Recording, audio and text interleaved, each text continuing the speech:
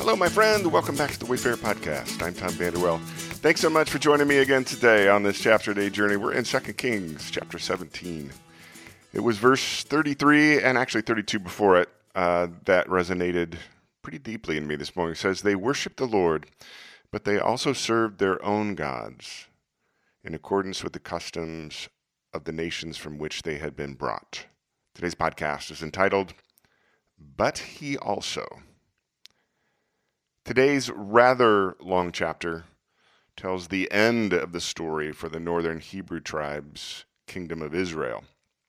Their kingdom was under constant threat from their neighbors at this time in history. They were paying tribute to the Assyrian Empire, but the successive kings of Assyria were increasingly aggressive. They weren't content with simply getting paid off for protection in racket-like form.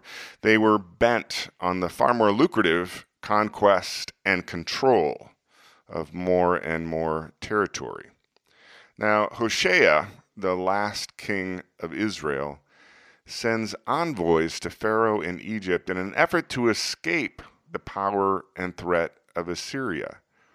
And I find it ironic that the former slaves return to their former slave masters to indenture themselves to the very people from whom God delivered their ancestors. Now, Hoshea's gambit failed. Assyria attacks Israel, sends the Israelites into captivity and exile throughout Assyria.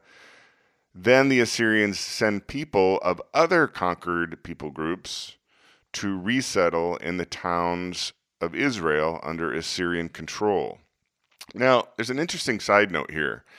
Historically, it was the foreign people groups planted by the Assyrians in the towns of Israel who would mix with and intermarry with the Hebrews that had been left in the land by the Assyrians.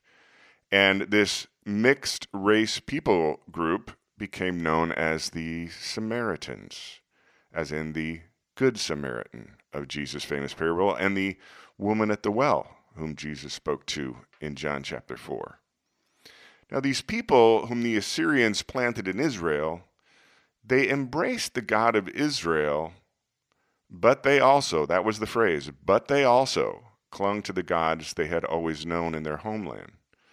In worshiping the God of Israel, they also appointed their own priests, which was outside the instructions given to Moses for the priesthood in the book of Exodus.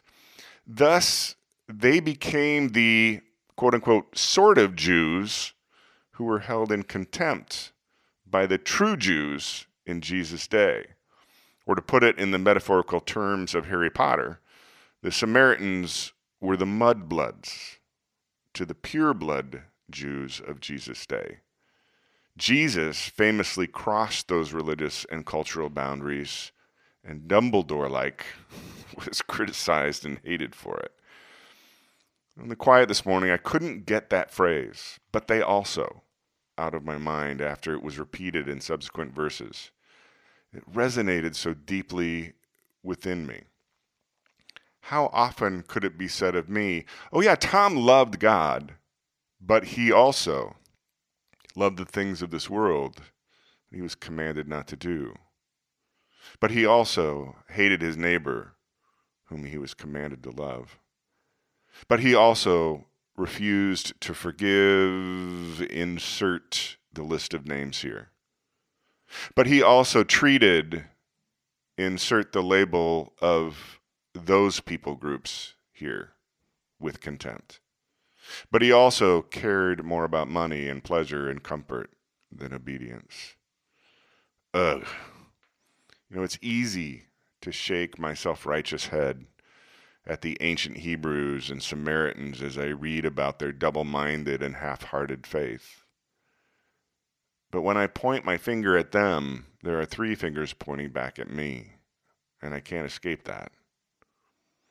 So I leave the quiet this morning with a humble prayer of confession and the endeavor to live today in an effort to strike the words, but he also, out of any description others would make of me.